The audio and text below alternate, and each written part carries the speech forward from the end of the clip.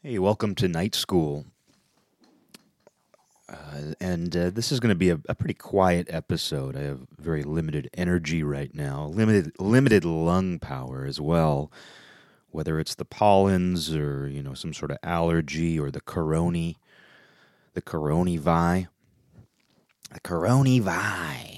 Whether it's that or not, I don't know. I mean, I'll try to be not melodramatic about it and just do this episode.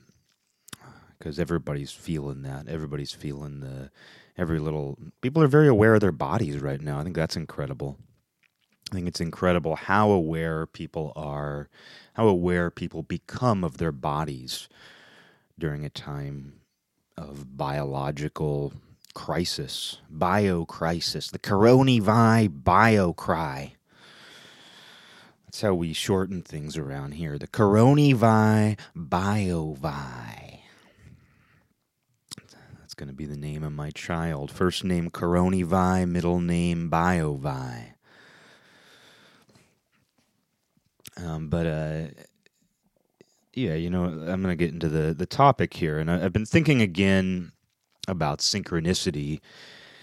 And it's been less of a topic for me lately. It's been on my mind less, the idea of synchronicity. And by that, I mean it's probably been 2 episodes since I've talked about it. But no, it's been something that I've been less conscious of lately.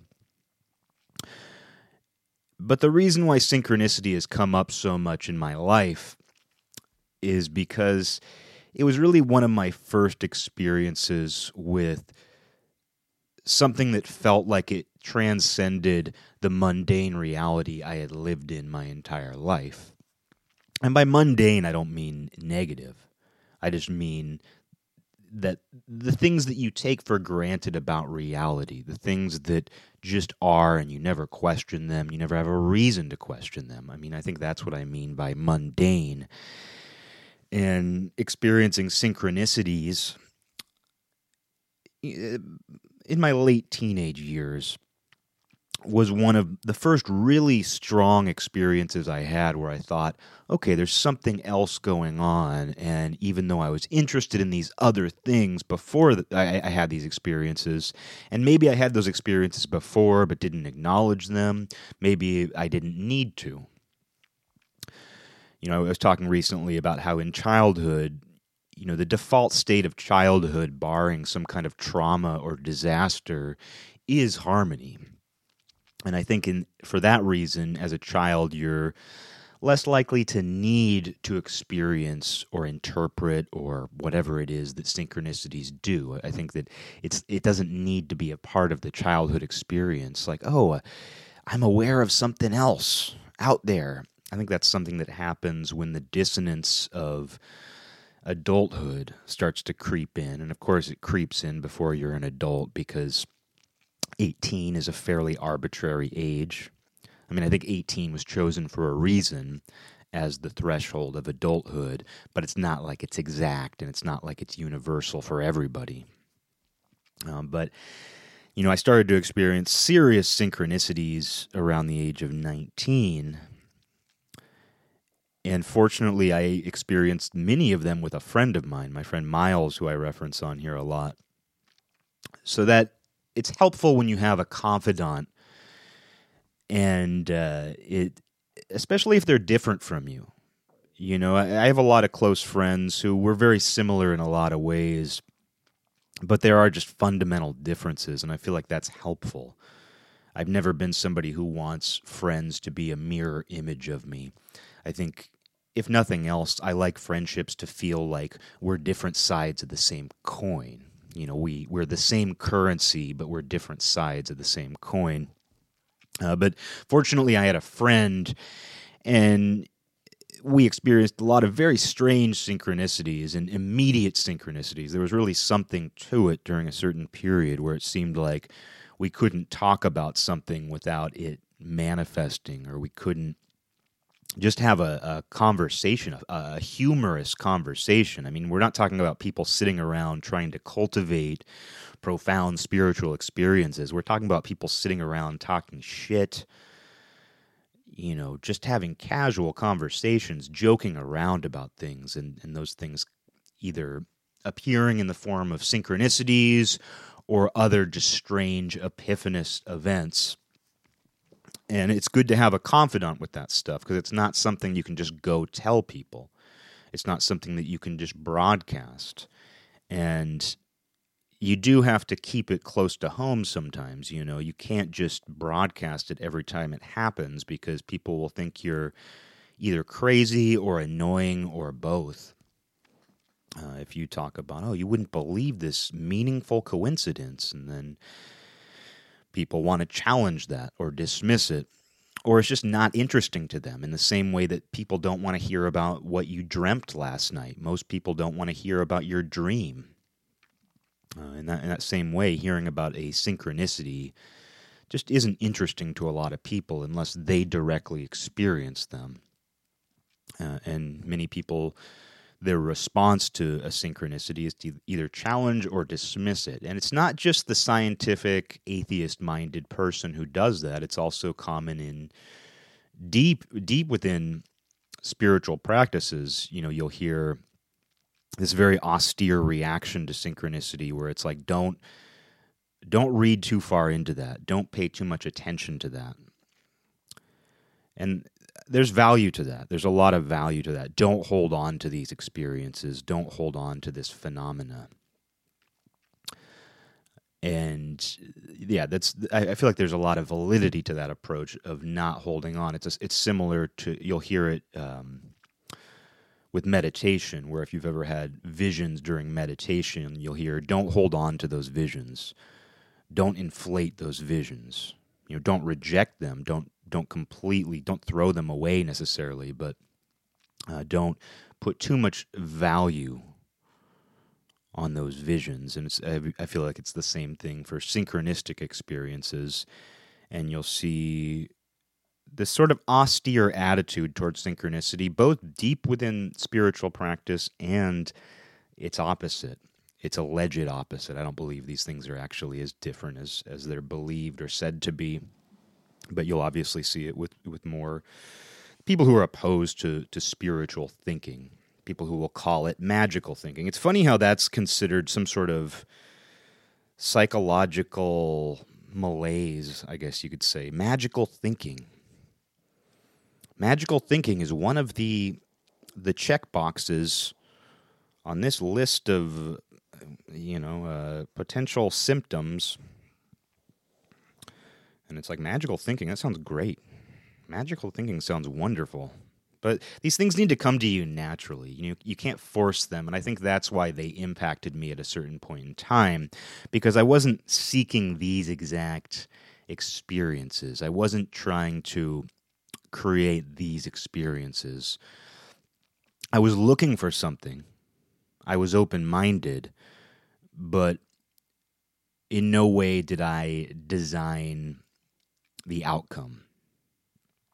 And as I was getting into, it's great when you can experience these things with other people because you have a confidant and you can try to make sense of it with another person. And you also know you're not crazy because in addition to other people thinking you're either crazy or annoying, you might accuse yourself of being crazy. You might think that you're crazy if you experience something that nobody else is experiencing and you're unable to talk about, incapable of, you just don't have anybody to confirm it with. I think it comes down to confirmation. So did that really just happen? I mean, it can happen when you just see something really weird out in public.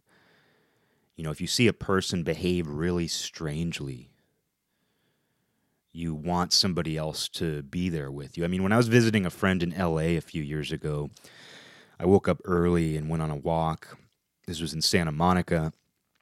And I was just strolling, around. I was walking by this apartment complex, and I look over and I see this guy about 3 stories up. They had an outdoor walkway to go up to each apartment.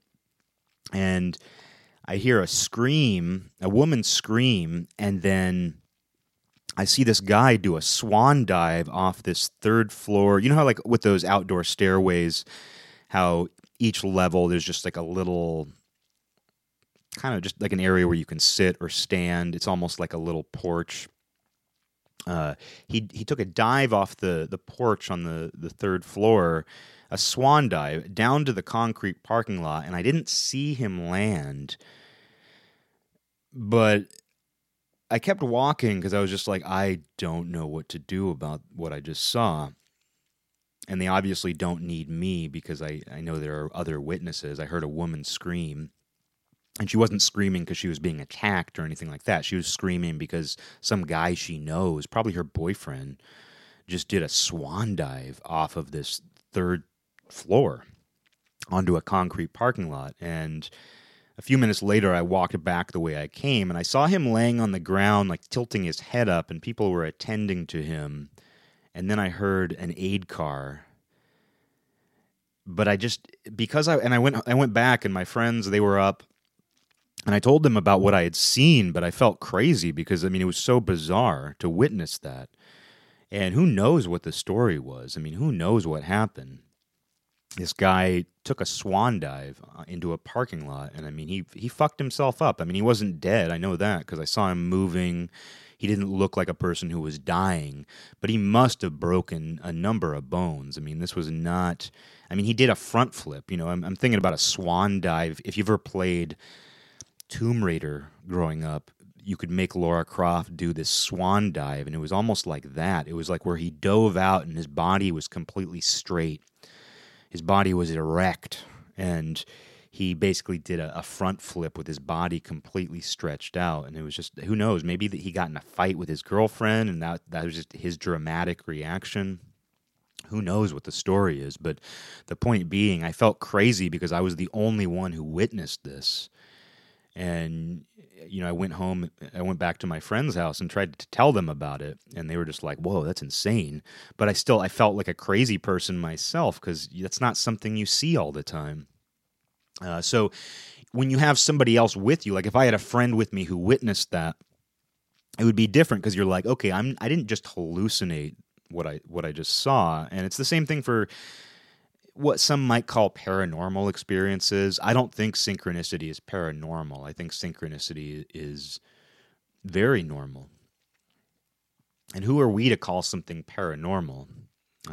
But I won't get into that, mainly because I don't care. I don't care what term you want to use for these things. It's about the experience, the sensation involved with them, not what you call them. And synchronicity for me, having not thought about it as much lately, but still recognizing its importance in putting me on a certain path, maybe. I don't feel like it put me on a path, but I do feel like it opened my mind and kept my mind open when I experienced these things. And in many ways, I've made decisions in life based on synchronicity. Not that synchronicities have told me where to go or what to do, but when I've been experiencing them, especially during those periods when they happen in close, frequency, and you'll just have those experiences, adventures, I would call them. They're adventures, and they do often coincide with life adventures where you go someplace or you do something out of the ordinary, where you feel a certain calling. And I don't feel like that's coincidental at all. But, and many people will cite synchronicity as part of their path, people who feel that they are on a path. Let's call it a spiritual path. There's a part of me that cringes every time I use words like spirituality or just describe something as spiritual experience. But I don't care, and I'm not afraid to use that word. And I'm also not afraid to leave it fairly open for interpretation because there's no way I could possibly define it. So let's just say spiritual path. Since I'm so unafraid, I might as well just use the word spiritual. These spiritual experiences, synchronicities are common. And I believe a lot of different types of people experience them and interpret them in different ways. Someone who's Christian, someone who goes to church every Sunday, their experience with synchronicity is pretty simple because they can say, that's God talking to me. That's God communicating with me, with us. Somebody of any faith can do that. And if you don't have a faith, like I didn't and don't, I would say I have faith, but I don't have a particular faith. But when you're coming from that point of view, you don't necessarily know what to do with it. You don't know how to interpret it, and you can kind of spin your wheels just thinking about what does this experience mean? And no matter how much someone says, don't pay attention to it, ignore it, early on you're going to do that. It's going to matter to you because it is out of the ordinary. It does transcend your mundane day-to-day life. But I've been thinking about it lately, and I had a tendency to think about synchronicities in that plural sense, as if despite being part of the same phenomenon, these were individual events where each synchronicity was its own thing. So, have you ever experienced synchronicities? Have you ever experienced synchronicities? But to even refer to it as synchronicities says something about the way that I thought about it, the way that I talked about it. Whereas now, I simply think about it as synchronicity. It's a process. It's a process that could be called synchronicity. And I no longer have any questions about its meaning, because I used to think, okay, these synchronicities are showing us that things are more connected than we realize. But what does that mean? And it doesn't need to mean anything more than that. It's showing you that things are more interconnected than you realize. And if you want to read into it further than that, that's fine. But the experience of synchronicity, the wholeness of synchronicity, I talk about the wholeness a lot these days, and synchronicity is leading you toward that realization. It is showing you these interconnected ideas and events. It is showing you that the world is connected in more ways than you realize. And it does it using both silly things and profound. It can the range of synchronicity you can experience can be the silliest, goofiest, pettiest, most unimportant thing, or it can be something truly life-changing and profound. I've had the silliest, dumbest synchronicities happen.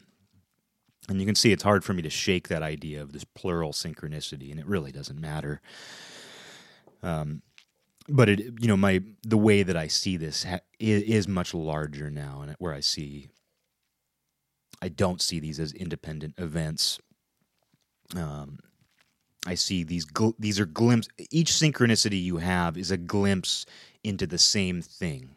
You're glimpsing the same thing that is always happening and always has been happening, but you're just having it's almost like if you're driving and there's a mountain off on the horizon, and you see that mountain for a second, and suddenly the trees surround you. You're on the highway, and suddenly you're driving through a bunch of trees, the forest. You can't see the mountain anymore, and then the trees clear, and you see the mountain again.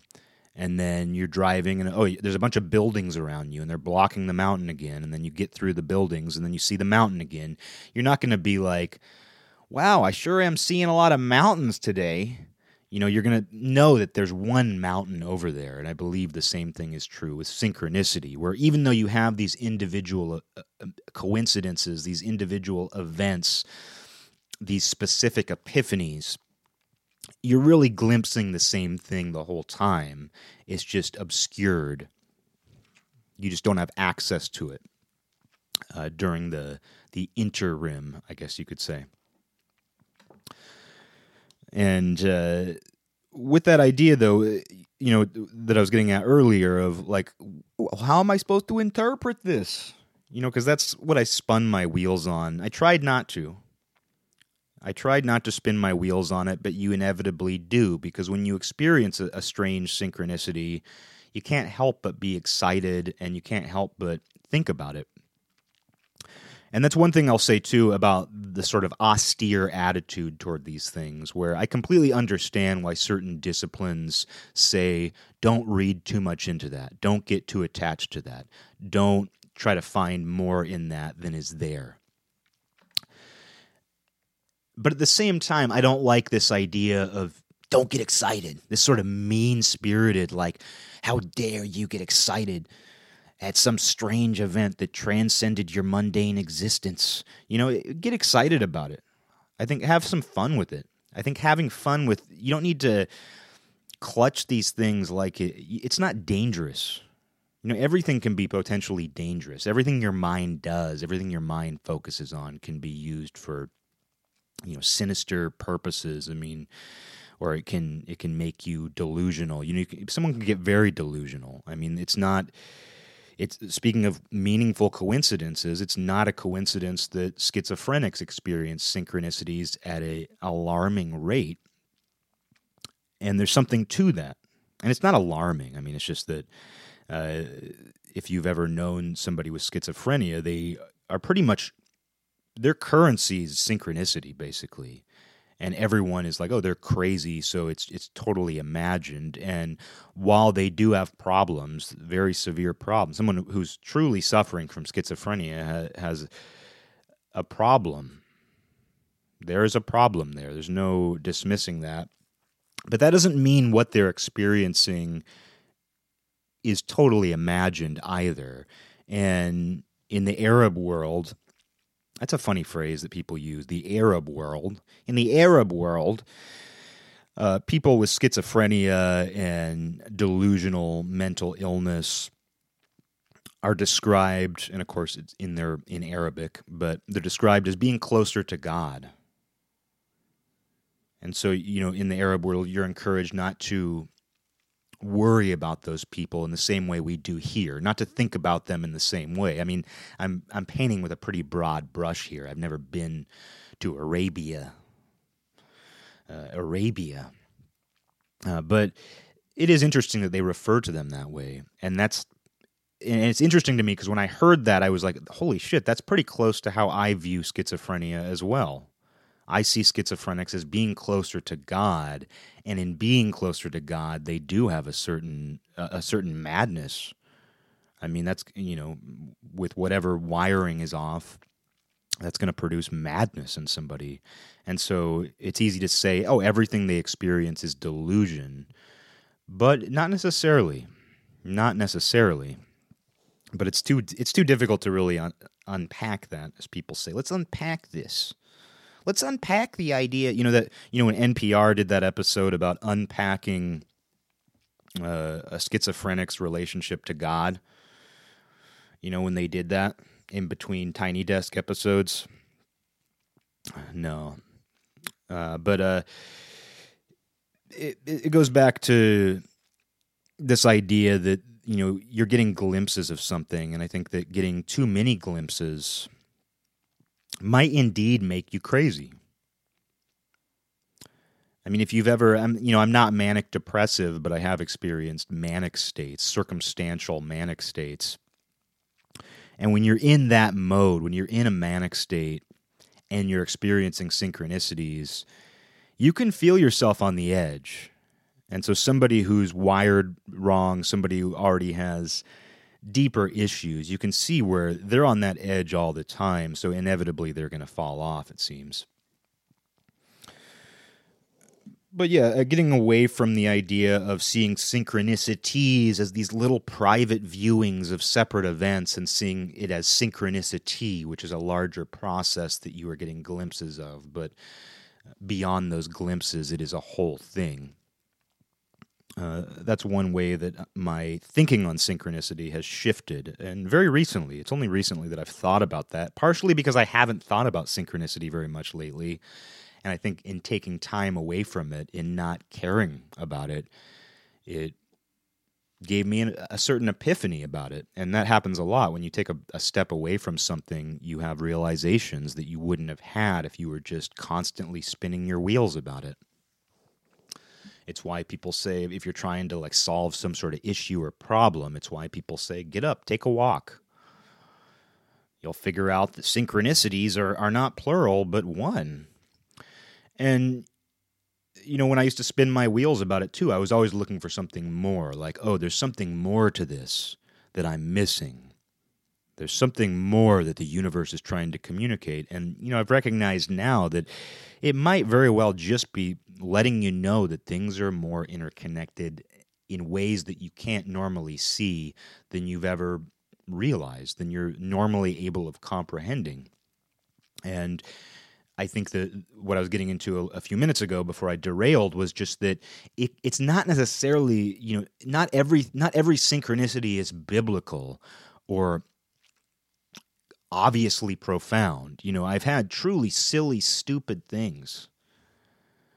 Like synchronicities could be. I had one where it involved, like a fireworks brand, and then the name of that brand appearing minutes later in a completely unrelated situation. I mean, that's just a silly example that I'm not even explaining properly.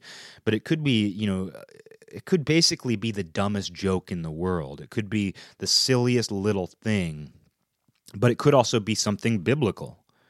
A synchronicity I had a few years ago, 2 or 3 years ago, was, I'd listened to a podcast where they were talking about the burning bush. And then a friend emailed me, and he'd been listening to another podcast that talked about the burning bush, and he brought that up. And then I was watching a game show, I believe that night, and one of the trivia questions, the answer was the burning bush.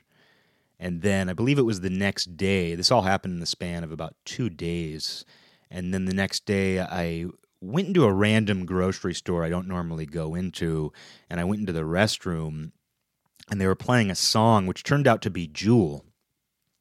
And she was singing about the burning bush. And I didn't know it was Jewel at the time. I looked it up later. And so there was this quadruple synchronicity involving burning bushes, and it all happened in the span of 2 days. And it's not like I was out there looking for these things. And it being a biblical reference, I could go crazy with that. You can see where if you already were on a very thin tightrope, if your mental health was already on a very thin tightrope, you can see where, a quadruple synchronicity involving the burning bush could easily make you fall off. It could easily make you just spin out. It could make you burn some rubber at the very least. But I knew not to go too far with it. I think that it was so obvious, that experience, and if you've noticed, I don't really talk about I don't really explain individual synchronicities on this show, partly because I think it is something that you talk about with your confidants. This isn't a dream journal, it's not a synchronicity journal, and to be honest, I don't directly experience them that often anymore, and I think part of that's because I don't need it. I think that synchronicity showed me that there is this greater interconnectedness, and that was its role, maybe. It leads you certain places, it allows you to come to certain, it opens your mind at the very least to the interconnectedness of everything. And speaking of Jewel, I feel like this is a good segue, because the way synchronicity is illustrated in Hinduism is through Indra's net, which is a net of jewels. It's a network. There's a reason. It turns out there's a reason why the word net is in the word network. And so it's this network of jewels. It's a net of jewels. There's a reason why a net is such a great illustration of this. Because there is separation. I mean, I don't want to describe what a net looks like to you, but it's like there is separation between everything that makes up the net. It's not all just one big ball of cloth. It is all connected, but there is distinction. There are these pockets to it, these holes. But Indra's net is just this infinite number of jewels, and they're all interrelated and interconnected, and that interconnection is illustrated by the way that they reflect each other. Each jewel is reflected in every other jewel, and every other jewel is reflected in that jewel. So, you can see where that's almost a perfect illustration of synchronicity, and it shows, too, that people have been thinking about this forever. People have been aware of this forever. You didn't need the internet to understand Indra's net, even though they sound really similar. Internet, Indra's net. I'd never actually thought about that until this second, that those sound similar. It's funny. But you can see where we've always found ways of illustrating that interconnectedness, and it's profound. The Joule example is wonderful because it's just that reflection, and that's all you have to see it as, things reflecting off one another.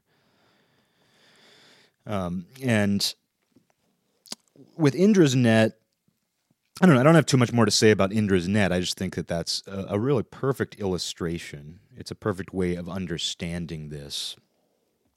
And I believe that when you experience one jewel reflecting off another, which is what a synchronicity is, it leads you toward understanding that interconnectivity. It leads you to understand that everything is part of one thing. There is a wholeness.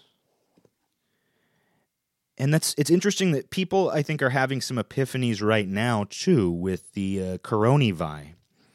They are realizing the interconnectedness between people. It's something that they've given lip service to, because that's what I did for many years. I was giving lip service toward this idea of interconnectivity and wholeness, but I didn't feel it. I didn't really feel connected. I didn't really feel that everything was whole and everything was connected. And then suddenly it did. And I didn't force it. I think, once again, you have to take a step away. But I knew not to leave it alone, too. When I first started, because, anytime you go down a certain path, you don't have to be a spiritual person. You don't have to be on a spiritual path to recognize that everybody is interconnected. You don't have to, and you can see that right now with the coronavirus, where everyone is very aware of the interconnectedness with people. And in taking a step away from each other, we're actually connecting with each other further, because we realize that this thing, this unseeable thing, preys upon that. And and this goes into another thing I want to say real quick. I'll try to be quick. I've been doing these Facebook live streams. I did a few the other night when I was feeling better. And I like it. I don't think anybody gives a shit. And I don't care that people don't give a shit, but it was something I just wanted to do because I've never done any kind of live broadcast. And I like the pressure of that. I didn't feel that I was able to talk as naturally as I would like. And not that this is my natural voice either. Not that I talk to my friends in the voice that I do on this show. I talk much more like a valley girl normally. But in doing this live stream, it was just a good exercise. I did a few of them a couple late at night, one during the day, and just doing something live. That's very new to me. I've never done that before. This show is obviously pre-recorded, and while I don't edit it, while I don't, chop it up, I leave all the warts. It's warts and all. That's very much my approach to this. Doing something live was fun. It keeps you on your toes. But why am I talking about live streaming? I don't remember. I don't remember why I decided to share my recent live stream experience. But just people are realizing the interconnectedness. Oh, what it was is on one of those live streams, I was talking about, I posed the question, should I hate the coronavirus? Should I hate the coronavirus? And I wasn't so much posing that question to myself as much as I was everybody, and my answer was no. It's easy for me to answer that question. No, I don't hate the coronavirus. I don't like it. I don't want to encourage it. But I don't know that I'm capable of completely understanding why it exists or what its purpose is. And because of that, I can't hate it. And even if I did know its purpose, even if I knew that its purpose was completely sinister and nefarious, the coronavirus is here to kill humans like you and everyone you care about. Even if that was communicated to me, I still can't hate it. And someone could say in response to that, well, nobody you know is in the hospital on a respirator right now. You haven't been taken out of commission. It hasn't killed somebody you love yet. Let's not say yet, but just it hasn't killed somebody you love. And I have a counter argument to that, which is not that anybody's actually arguing with me about this, but I think about these things, and I was like, well, a few months ago, my mom died of necrotizing fasciitis, and that has a very sinister name. It's comically evil sounding. Like, I can't think of something more stereotypically evil or sinister sounding than necrotizing fasciitis. And after my mom died, I never once thought, I hate necrotizing fasciitis. It never even crossed my mind to think that way. With all the profound sensations and feelings I had in that experience, including grief, including sadness, I never once thought, I hate that infection or I hate that disease that killed my mom. And it'd be total, you have free reign to hate the thing that kills your mom. You have total free reign to hate that thing. I mean, especially when it's called necrotizing fasciitis and it does what it does to the human body. It's sort of like cancer. People say there's those bumper stickers that say "fuck cancer," and I completely understand. If cancer has impacted your life in some way, I mean, my sister had breast cancer. It's totally understandable to hate cancer. And but going back to coronavirus, and relating that to what happened to my mom with this rare infection that killed her, it's like at no point did I have any animosity toward that thing, and I still don't. And so in the same sense, I don't feel that way toward the coronavirus, even though it's impacted all of our lives in this way, even though it's killing people and greatly hurting them. I can't say that I hate the coronavirus. I don't hate the coronavirus. I don't love it. I don't want to encourage it. I think we should protect ourselves from it. But I don't hate it. And I think that's something important to acknowledge right now. I think it's important to acknowledge that do you hate this thing that is impacting everybody's lives? Do you hate it? I don't think that. I think that to hate it is to be manufacturing some sort of emotional response that doesn't need to be a part of this. It doesn't even need to be a part of this. I think that will limit you to feel that way. But if somebody wants to hate it, if somebody's loved one dies of the corona, I think that they have the right to, and I don't think anybody will challenge that. I'm certainly not going to say, well, have you thought about not hating it? That's not my place. But I can say for myself that I don't hate this thing.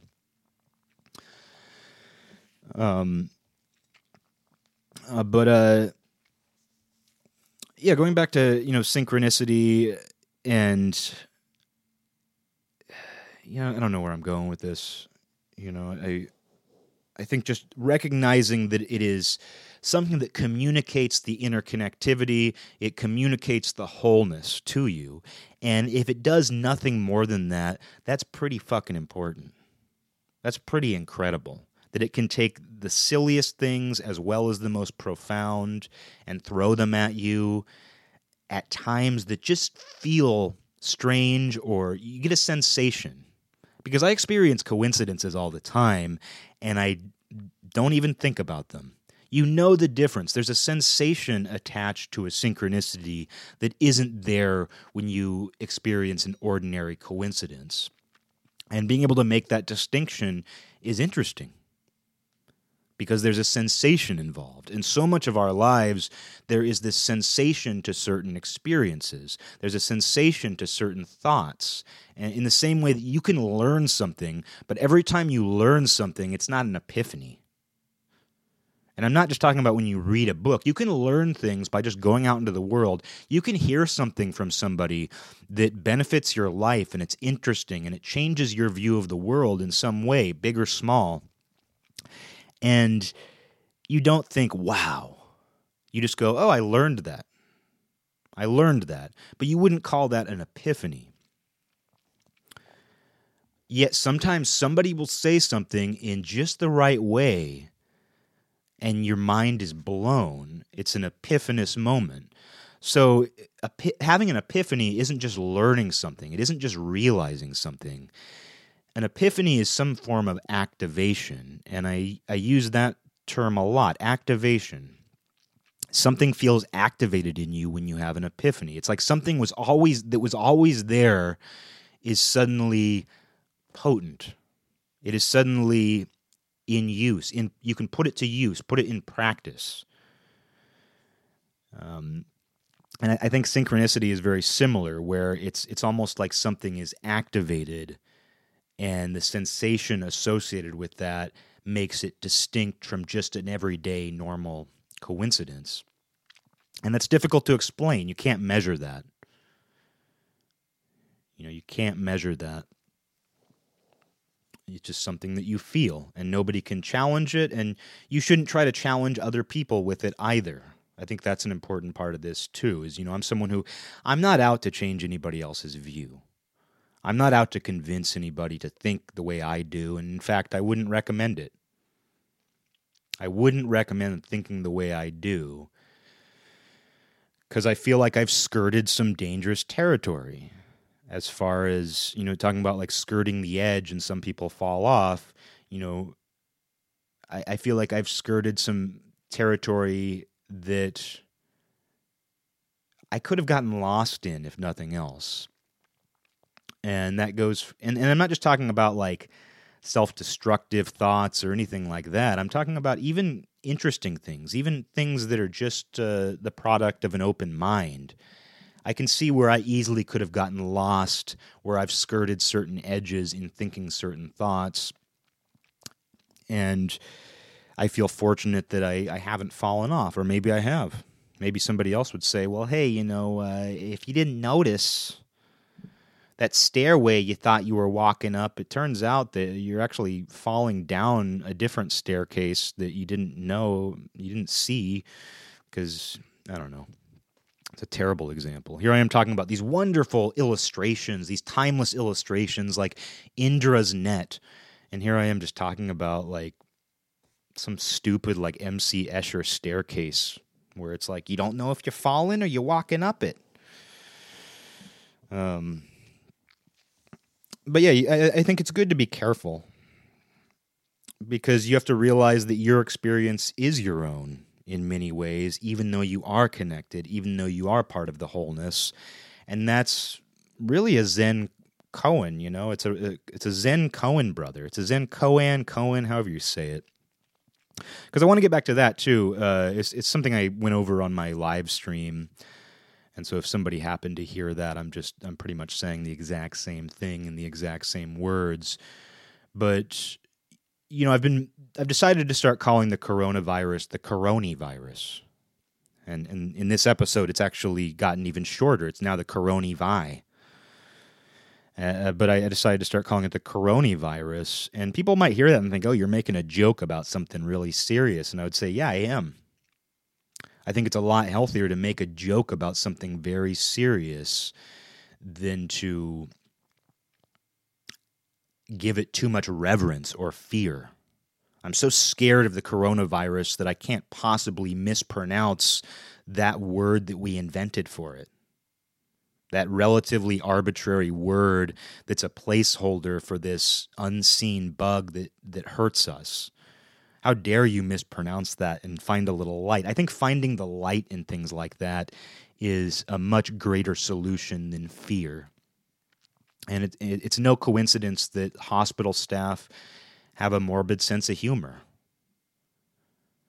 I had that experience when my mom was dying, where I could hear the staff talking very loosely. When they didn't know that I was in the next room over, they were talking very loosely and even joking around a little bit about my mom's condition, and I was not offended.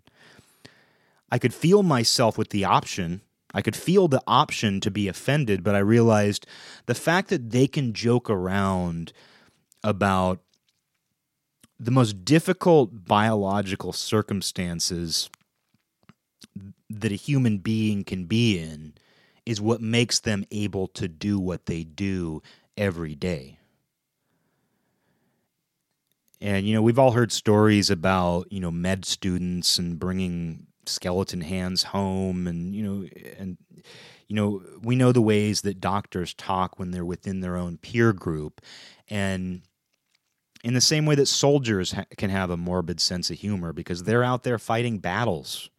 They're out there facing mortality, seeing horrible, gory, fiery things all the time. It's the same thing for, a hospital where you actually want them to have a morbid sense of humor, and you shouldn't be offended if you happen to overhear it, even if it involves your loved one. And that's something hard for people. It's hard to depersonalize yourself in that, especially when you're in an emotional state. And I could feel myself with the option. I knew the option was there to be outraged. But what allowed them to joke about my mom, and it's not like they were sitting there like cracking like one-liners or anything.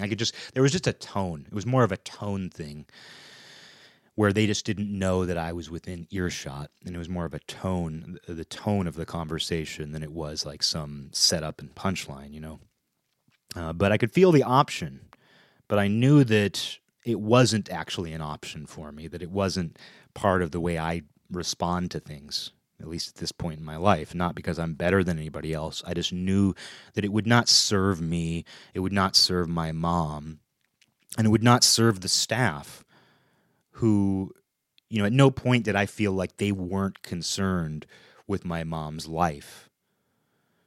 So you have to consider that too. What's the bigger picture here? And it's the same thing for joking about the coronavirus, calling it the coronivi. I think, making light of it and not pronouncing it right actually takes something away from the power that it has over us right now. And an example that I used in the live stream as well, and I'm sorry to give you the backwash from a Facebook live stream. I'm sorry. I'm truly sorry. But I pointed out in that, I never figured out what the correct pronunciation of necrotizing fasciitis is. Is it necrotizing fasciitis? Or is it pronounced like fascism, like fasciitis or fasciitis? I don't actually know. I heard it said like twice in the hospital, and then I forgot. And you know what? It doesn't matter. I don't hate necrotizing fasciitis, even though it took my mom. But I also don't care to pronounce it right. I'm not going to give it the reverence of a correct pronunciation. And once again, part of that's because it's a placeholder, but part of it is because I just don't care to. While I don't hate this thing, I also don't have any reverence for it either. It just is. And when something just is, you can joke about it. And joking might give you some sense of empowerment. It might take something away from the power of that other thing. Or it just might be fun. Calling it the coronivi, calling it the coronavirus, it's fun for me, and that's enough. That's enough for me. It's almost like someone telling you not to get excited about a synchronicity. It's like, yeah, don't be, just because you had a quadruple synchronicity involving a burning bush doesn't mean you should start telling people you're the reincarnation of Moses. It doesn't mean that you should start telling people you're Christ incarnate. Incarnate? That's another one I don't know how to pronounce. Incarnate. But it doesn't mean you need to go take it somewhere. It doesn't mean you need to run it all the way to the end zone. But there's some flexibility, and you're allowed to be excited. You're allowed to find fun, especially if it's not at anybody else's expense. Especially if you have a sense of what you're doing. So if you're able to find some fun, if you're able to, you don't want to go to somebody else's mom's funeral and make a joke. You have to be reverent. You have to be reverent for other people's reverence. That's important in life. You have to understand what other people's value system is, what other people's value systems are, and be respectful and reverent for their reverence, because things matter to people. And just because the same thing doesn't matter to you, or it matters to you differently, doesn't mean that you can dismiss that or override it or challenge it. And you should know when it's appropriate to make a joke. And that's why I do it in my own realm, on my Facebook live stream, on my podcast. while I'm staring in the mirror. The mirror. The mirror. And that's an example of the interconnectedness, too, is recognizing that, within my own jewel, I can say whatever I want and do whatever I want, and nobody has the right to challenge that, because my right to say and do what I want within my own jewel in the greater Indra's net, that right is something that other people need to respect. They need to have reverence for my reverence, and my reverence happens to be irreverent. They need to be reverent toward my irreverence, because it turns out my irreverence is also a form of reverence for something else. And I also need to do the same for them. And that is an example of the interconnectivity. And it's something that people are recognizing, like I almost got into before I derailed myself. It's something that people are very vividly aware of right now with the biological interconnectedness between people, not exposing yourself so that you don't further expose, not exposing yourself to the virus because you might then expose it to somebody else or a group of people. It's what everybody's talking about. I don't need to explain that to you. But people are having this really clear... People are probably having a lot of epiphanies right now about our biological interconnectedness. And even though it's something we're all aware of, something right now is being activated in people. But it's something that's illustrated in Indra's net. It's illustrated on the internet. It's something that we see all over, all the time, everywhere. It's the wholeness. Right now, people are vividly aware of the wholeness, and it's focused on our material existence. And that's okay. That's the mundane part of our life. Our lives. The material existence is our bodies, and our bodies potentially getting sick, and our sick bodies potentially spreading that sickness to other bodies. So we have this very physical interconnectedness that we are all vividly aware of right now.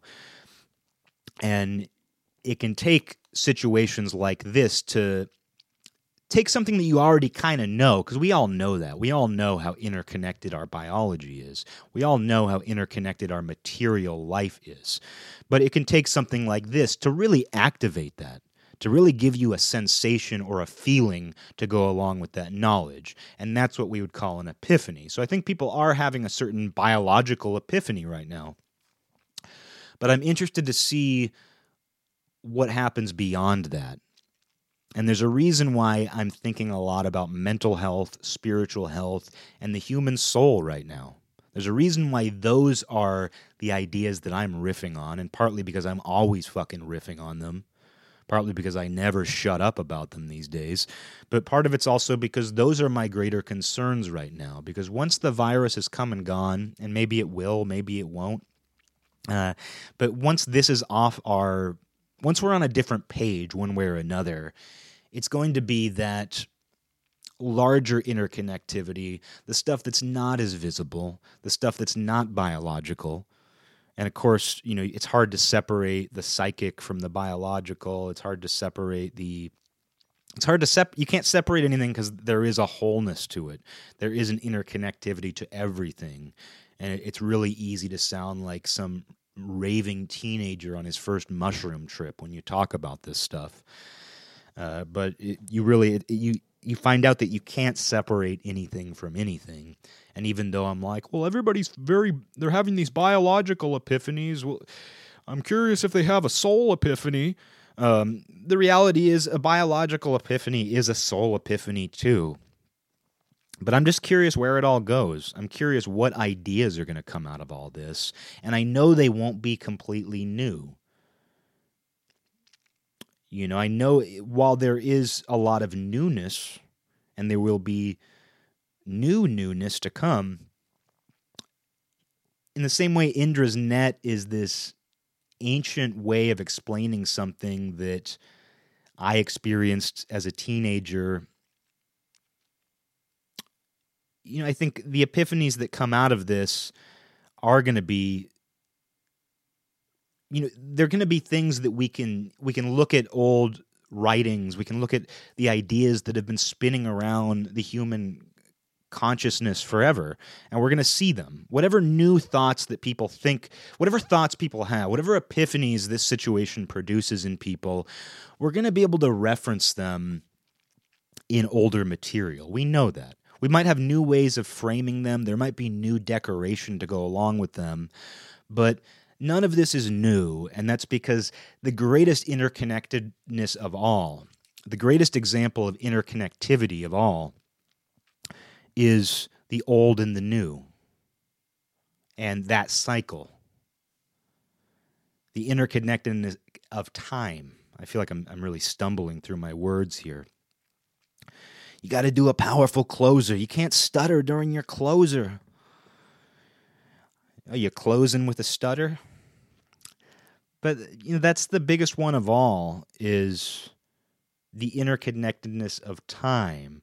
Oh, those people lived thousands of years ago. They don't know what my life is like. They didn't have the same model of smartphone that I got. They didn't know what that was like, and they didn't. They didn't know what that was like, just like you didn't know what it was like for them to, their mundane existence is a little bit foreign to you, just like your mundane existence is foreign to them. But things weren't as different as you think they are. The sensations and the feelings may very well have been the same. I personally think they were. I think the sensations and experiences people had were very much the same, which is why you can reference old material and see Indra's net. Oh, that's something that people always experienced. That's something that people always... Something was activated in people, and they realized how that interconnectivity worked. They realized that within every jewel was reflected every other jewel, and that your jewel in turn reflected on every other jewel. Someone realized that, just like you can realize that. So the sensations, the feelings, the experiences, those are universal. Those are whole, regardless of time, circumstance, any other variable you can throw into the mix. There is a wholeness that connects all time, all life. It connects things that we don't even define as living to us right now. And now I'm back to that trippin' teenager mode. But these are things that are universal regardless of the placeholder word that is used.